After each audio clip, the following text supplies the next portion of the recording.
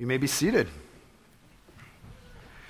And when you are, please open your copies of God's Word to the book of Romans. We are still in Romans chapter 8.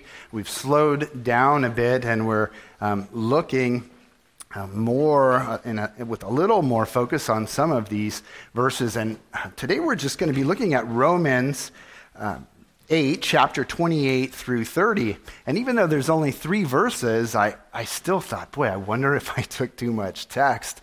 There is just, as you'll see, there is just a lot in these little verses. It's amazing how God does that. We're going to begin reading at verse 18, and then we'll read on through to verse 30 of chapter 8. But let me set the context a little bit for you. Paul, as he's got here to Romans 8, is starting to look at the life of the believer, and he said, you've been set free. God has set you free from bondage, and you are now a different person. You have a new identity. He says the Holy Spirit has transformed us. He is living within us, abiding within us, and he said, we are children of God. He says we are to call our God Father. The term is so intimate, it could be looked at as dad or daddy, papa. An intimate word. He says, this is what it's like for you now. This is who you are. But he doesn't hide in any way that all of life's struggles are going to go away. He says the Holy Spirit prays for us when we don't know how to pray, when the words can't come out. And as we get here to verses 28 through 30, you'll see that he gives us assurance even through life's struggle. So with that, let's look at the text. So again, Romans chapter 8, we're going to begin reading at verse 18.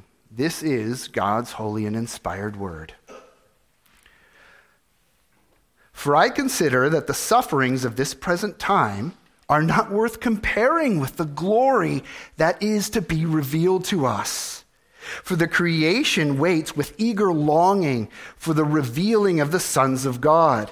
For the creation was subjected to futility, not willingly, but because of him who subjected it, in hope that the creation itself will be set free from its bondage to corruption and obtain the freedom of the glory of the children of God.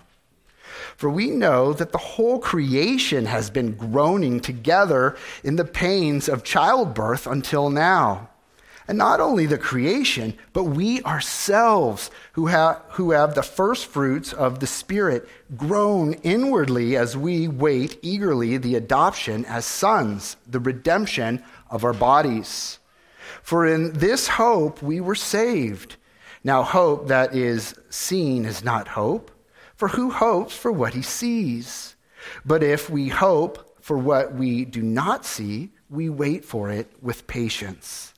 Likewise, the Spirit helps us in our weakness, for we do not know what to pray for as we ought. But the Spirit himself intercedes for us with groanings too deep for words. And he who searches hearts knows what is in the mind of the Spirit, because the Spirit intercedes for the saints according to the will of God. And we know that for those who love God, all things work together for good, for those who were called according to his purpose. For those whom he foreknew, he also predestined to be conformed to the image of his Son, in order that he might be the firstborn among many brothers. And those whom he predestined, he also called. And those whom he called, he also justified. And those whom he justified, he also glorified. And here ends the reading of God's word. Let's come to him in prayer and ask him to bless our time meditating on his word. Lord, we would humble ourselves before you and ask for your grace in this moment. Lord, you know the ways in which we are distracted, and you know, Lord, that it is work to hear a sermon, just like it's work to preach it.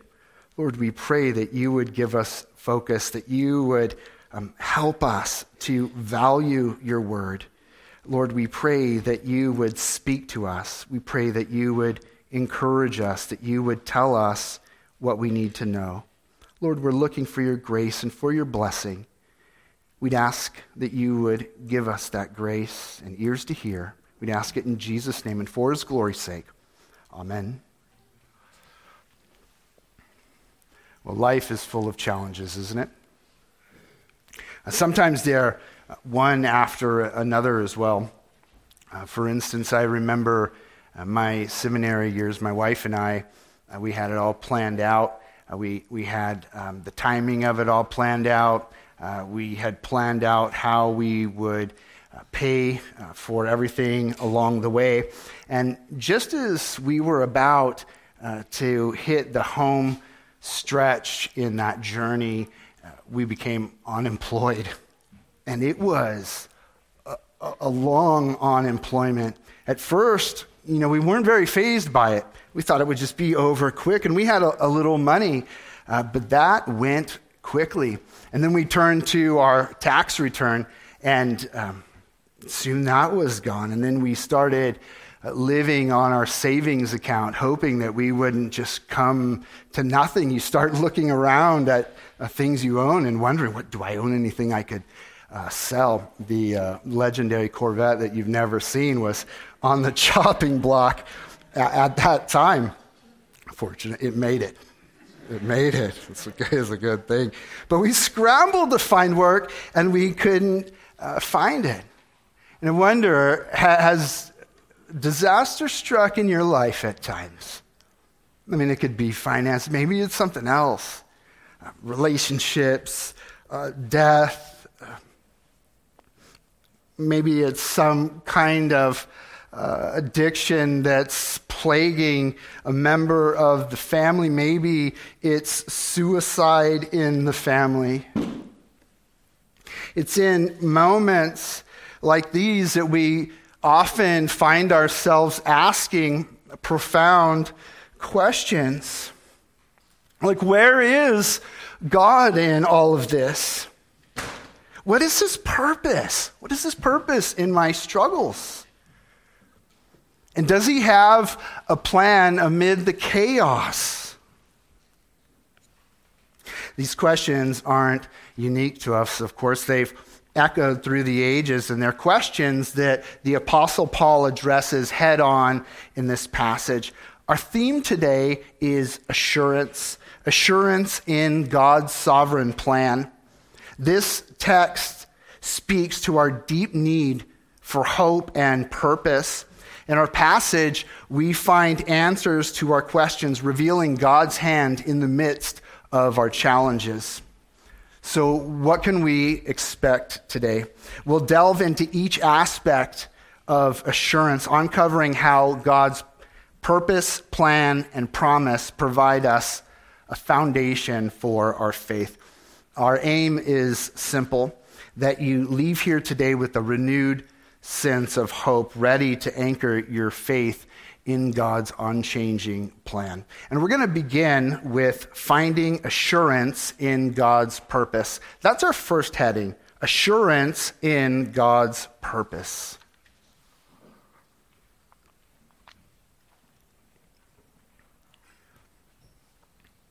Paul spoke about the future glory that awaits believers despite our present suffering. Do you remember that in verse 18? That's how our reading started off this morning. He discussed the groanings of creation itself. And then he looked at us and he looked at our inward groaning.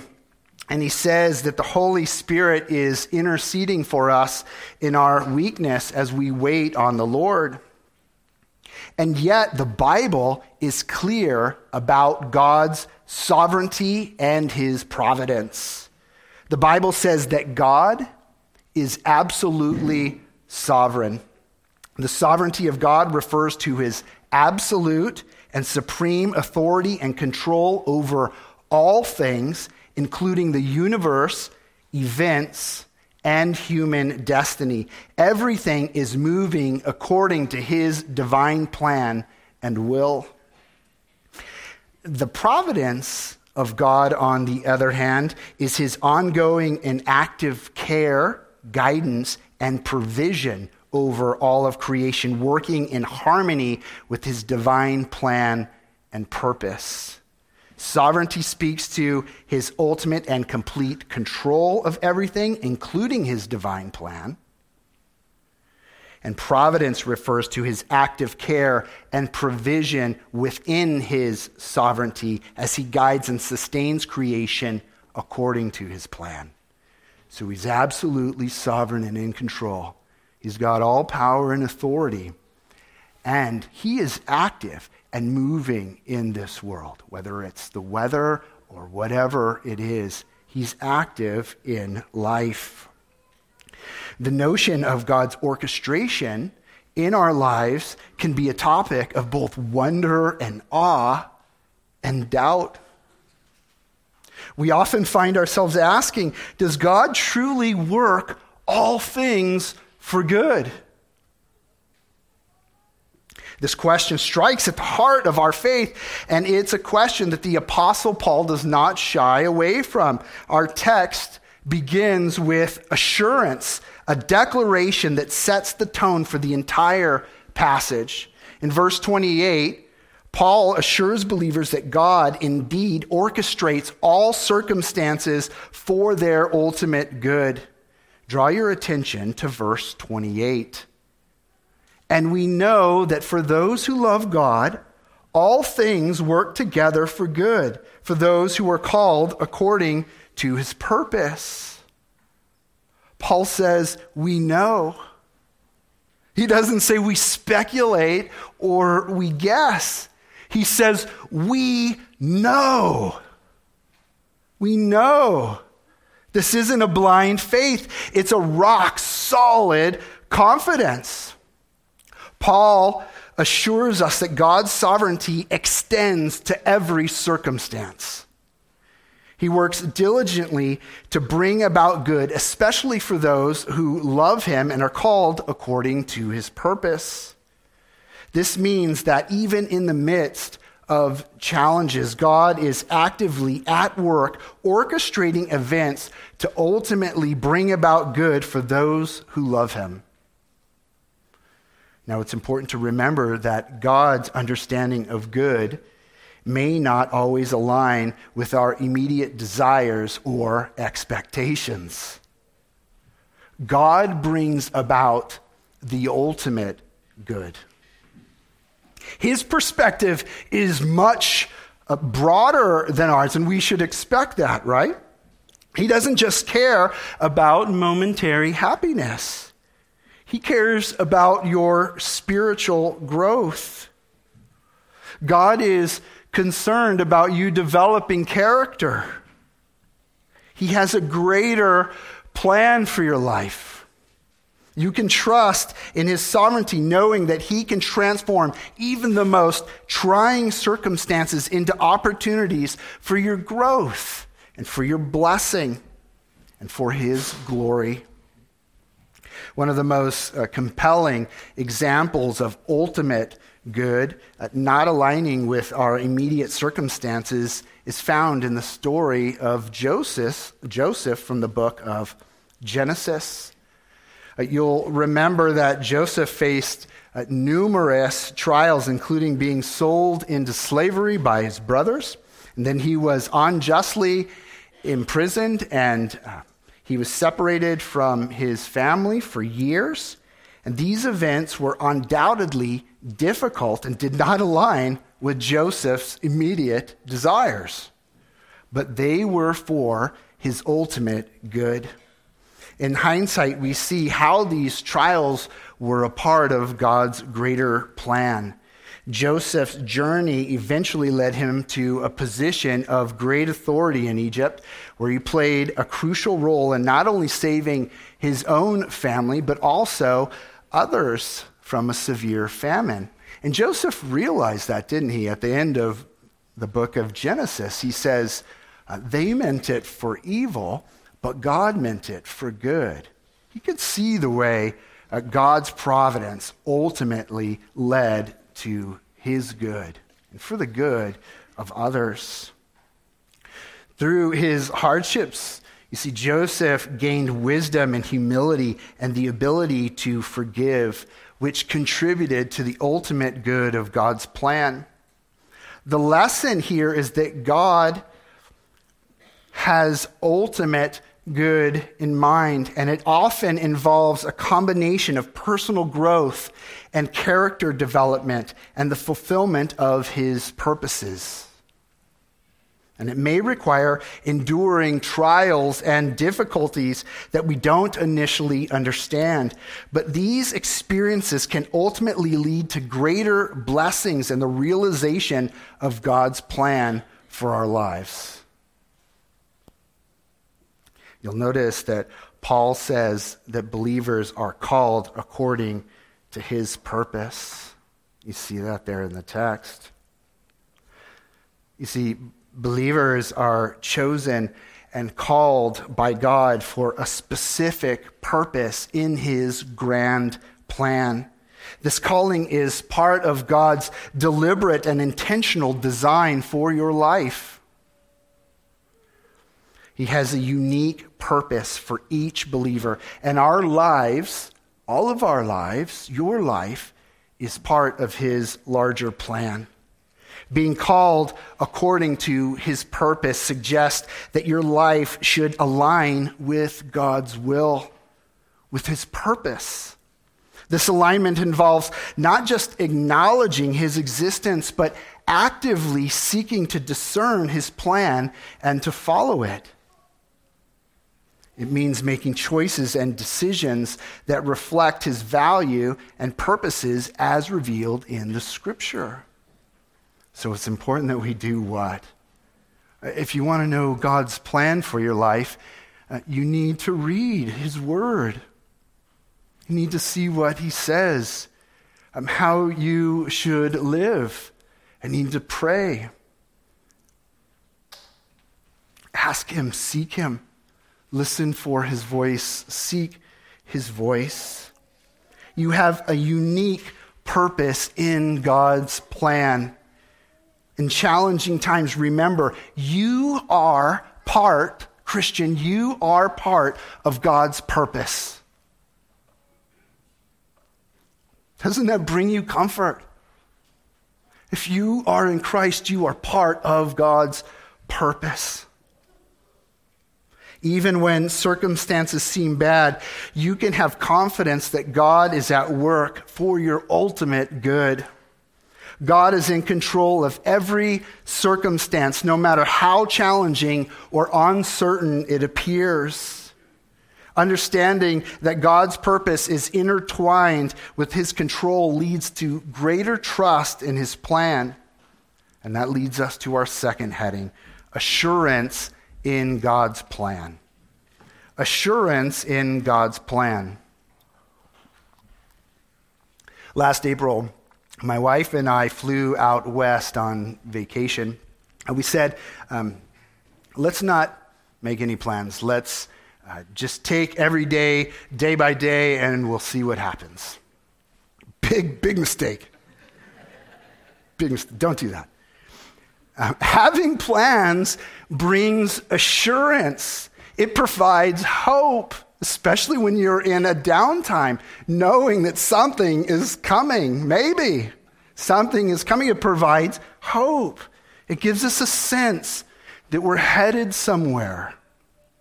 Paul says that believers are called according to God's purpose. And God's purpose involves all that God has planned for you in the future.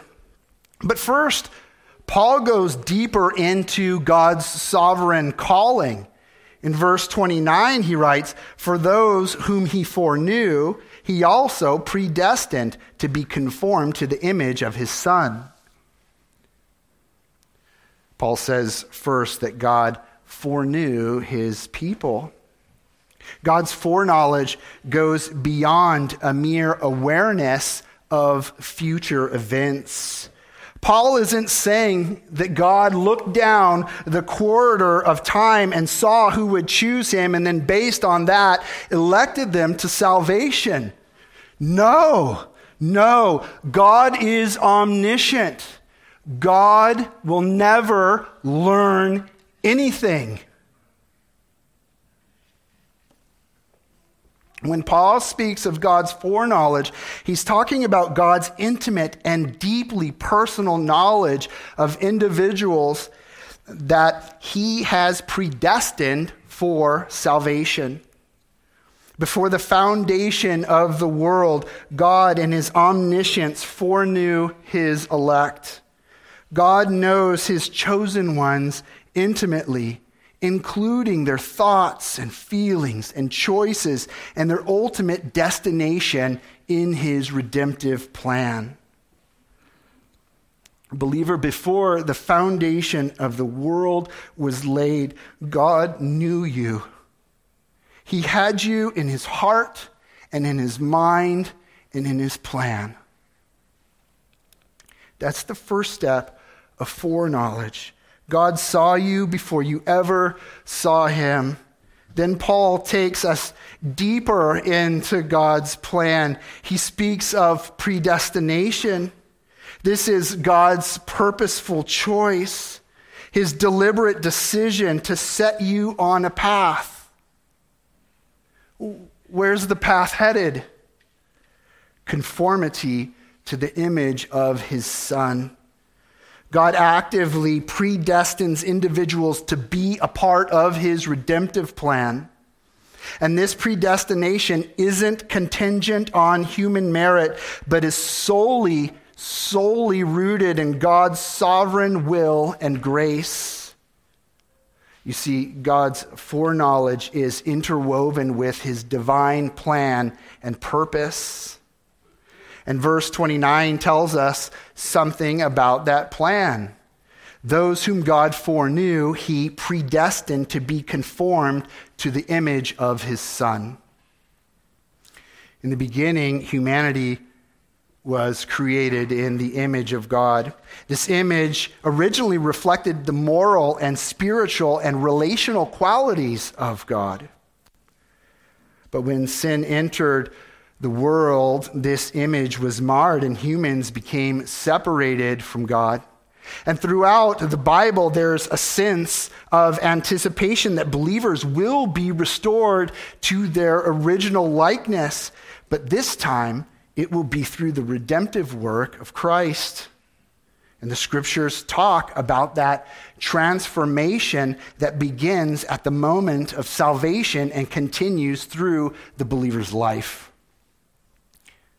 Through faith in Christ, believers are reconciled to God and enter into the process of sanctification. You'll remember that sanctification is a cooperative work between God and Christians. It's a process of ongoing transformation where God makes us more like Christ. God convicts us of sin. He empowers us through the Spirit, and he works in us to fulfill his good pleasure. Of course, we actively participate in this transformation as we yield to the work of the Spirit in our lives. And Colossians 1:15 says that Jesus is the image of the invisible God. He's the perfect model and example for believers.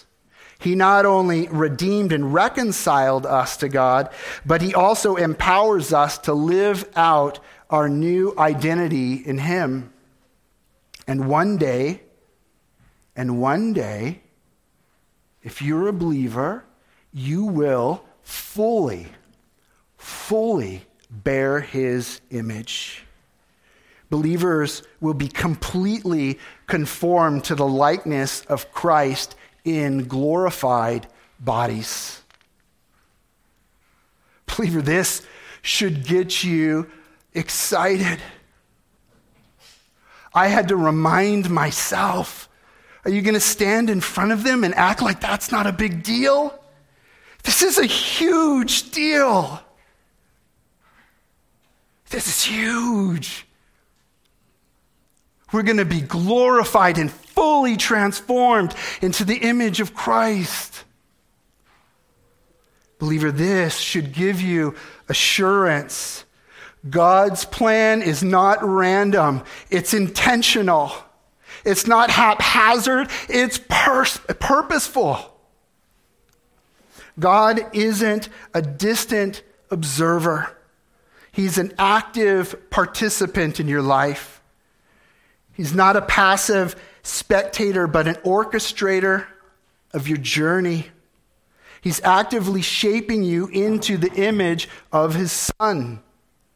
You see, you're part of a grand design, a divine masterpiece in the making.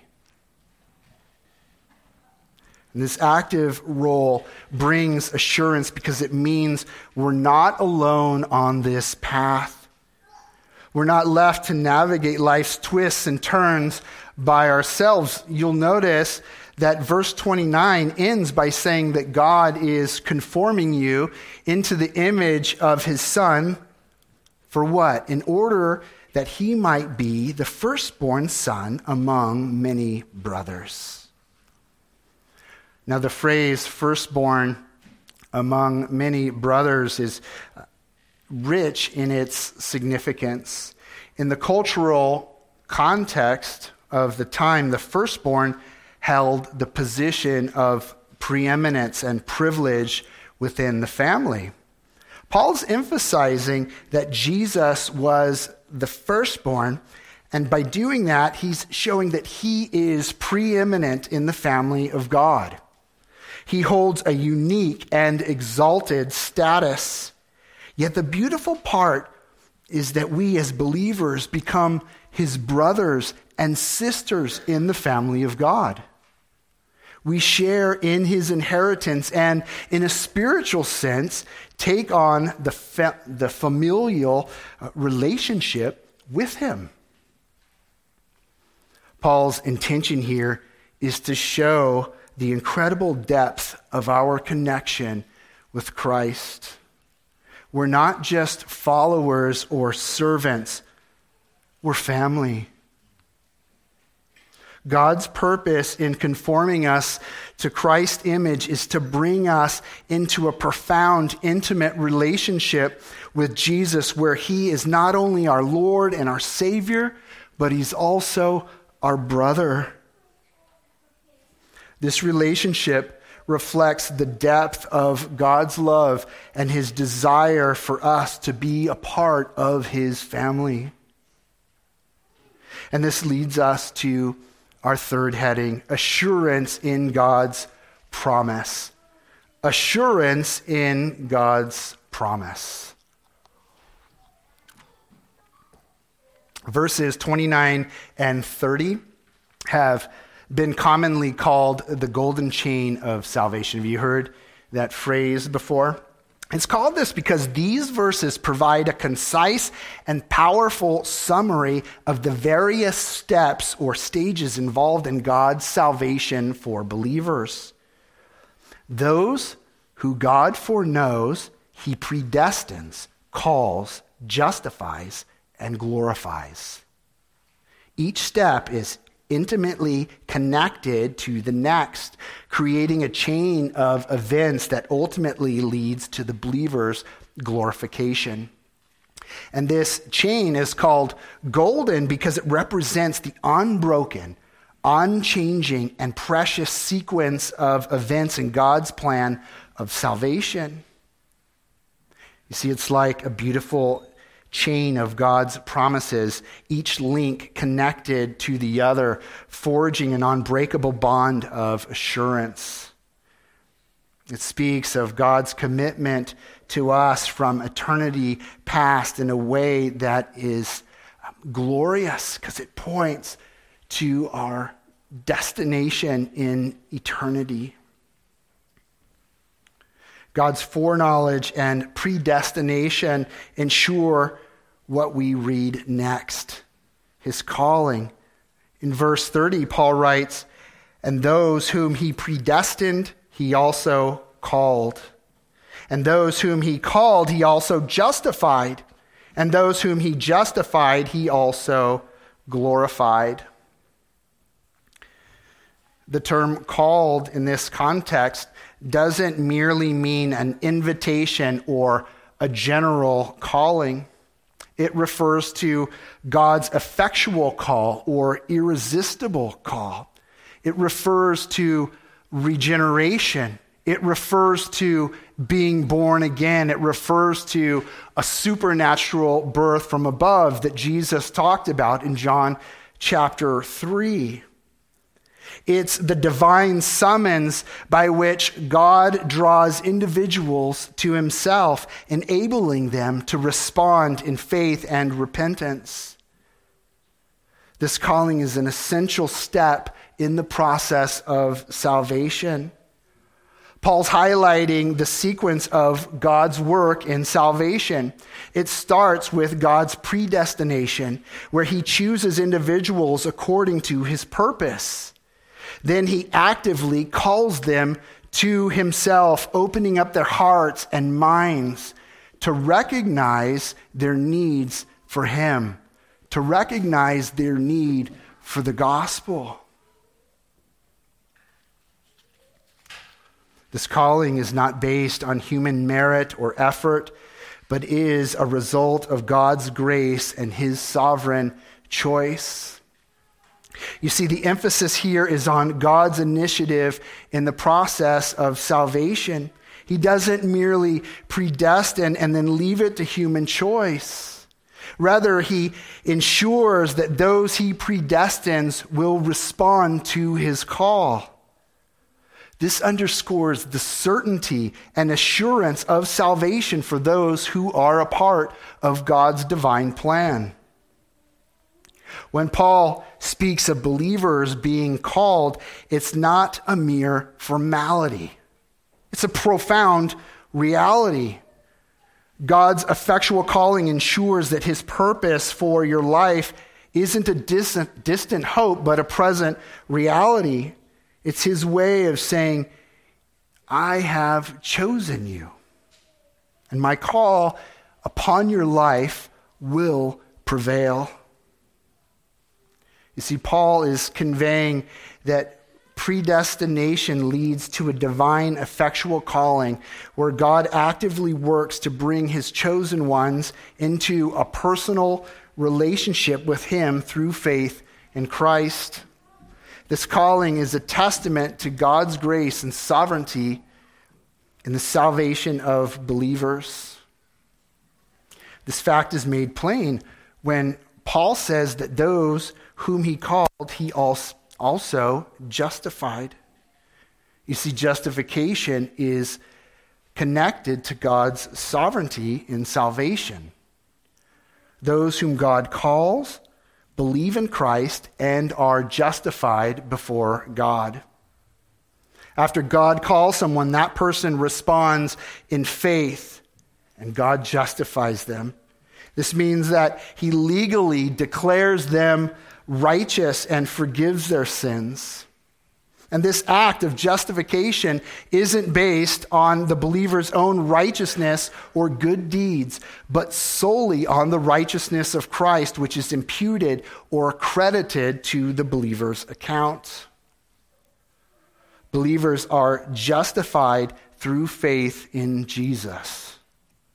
It's through faith that they receive the righteousness of Christ and are declared righteous in God's eyes. This justification is a one-time event that happens at the moment of salvation, and it's based on the finished work of Christ on the cross. That's got to be clear. That's got to be clear. Make sure that that is clear in your mind. In verse 30, when Paul says, those whom he justified, he also glorified. He's emphasizing the final step in his plan of salvation, glorification. Glorification is the ultimate and future aspect of salvation. It refers to the moment when believers, after their physical death or at the return of Christ, will be transformed into a perfect, glorified state. We talked about the fourfold state of man. You remember that? Earlier in this series. We said that Adam and Eve were originally created, and they were created good. They didn't have sin, but they had a conditional footing. They could fall. And then we talked about the second stage. We fell. We're dead in our trespasses and sins. The natural man cannot understand the things of God, 1 Corinthians 2:14, right? Because they're spiritually discerned. So God has to come and he has to intervene and transform, wake us up from death to life. That's the third stage, being born again. So the only thing existing right now in our world are two, dead in sin or alive in Christ. But there is a fourth, and that's glorification. The future state, where we won't be like Adam and Eve with a conditional footing, but have an unconditional footing, never able to fall. This transformation includes receiving a new, incorruptible body free from sin and the effects of this fallen world. Glorification is the culmination of the believer's journey of salvation. It completes the process that began with predestination, calling, justification, and now, ultimately, glorification. And you'll notice that when Paul speaks of glorification, it's in the past tense, even though it's a future event. Do you see that? The tense highlights the absolute assurance believers have in God's plan. It's as if Paul is saying that from God's perspective, it's already a done deal. Believers can trust that God will bring them to a state of glory where they will be completely transformed into the likeness of Christ. Paul's conveying the certainty and assurance of God's plan of salvation. If God has justified someone, declaring them righteous through faith in Christ, then glorification is guaranteed. It's a future event that God has already determined for those who belong to him. Believer, this assurance of glorification should bring great comfort to you. It means that your ultimate destiny is to be in the presence of God, fully conformed to the image of Christ and free from sin and suffering. Glorification is the believer's final transformation, marking the completion of their salvation journey and the beginning of eternity with God in his glory. The day is coming. Life is filled with challenges, and we often find ourselves wondering about God's purpose in our struggles. But today we've discovered the assurance that comes from anchoring our trust in God's sovereign plan. What he began, he's going to complete. It is certain. We began by exploring the assurance in God's purpose, understanding that God's sovereignty extends to every circumstance. He diligently orchestrates all things for the ultimate good of those who love him and are called according to his purpose. And this knowledge gives us confidence that even in the midst of challenges, God is actively at work, transforming trials into opportunities for growth and blessing and his glory. And we delved into the assurance of God's plan, recognizing that God's purpose is intertwined with his control. He is not a passive spectator, but an orchestrator of our journey, shaping us into the image of his beloved Son. This active role brings assurance because it means that we're not alone on this path, but we're part of his grand design. Remember, a masterpiece in the making. And finally, we explored the assurance of God's promise, witnessing the golden chain of salvation. Remember, it's called golden because it represents the unbroken and unchanging sequence of events in God's plan of salvation. We saw how God's effectual calling ensures his chosen ones respond in faith and are justified before him. And this justification, which is based solely on the righteousness of Christ, leads to the magnificent promise of glorification. Believer, you are in God's hands. He chose to love you and to declare you righteous in Christ.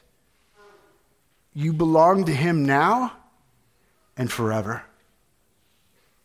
Forever. Anchor your trust in God's sovereign purpose, plan, and promise as the foundation of your hope. Amen. Let's pray.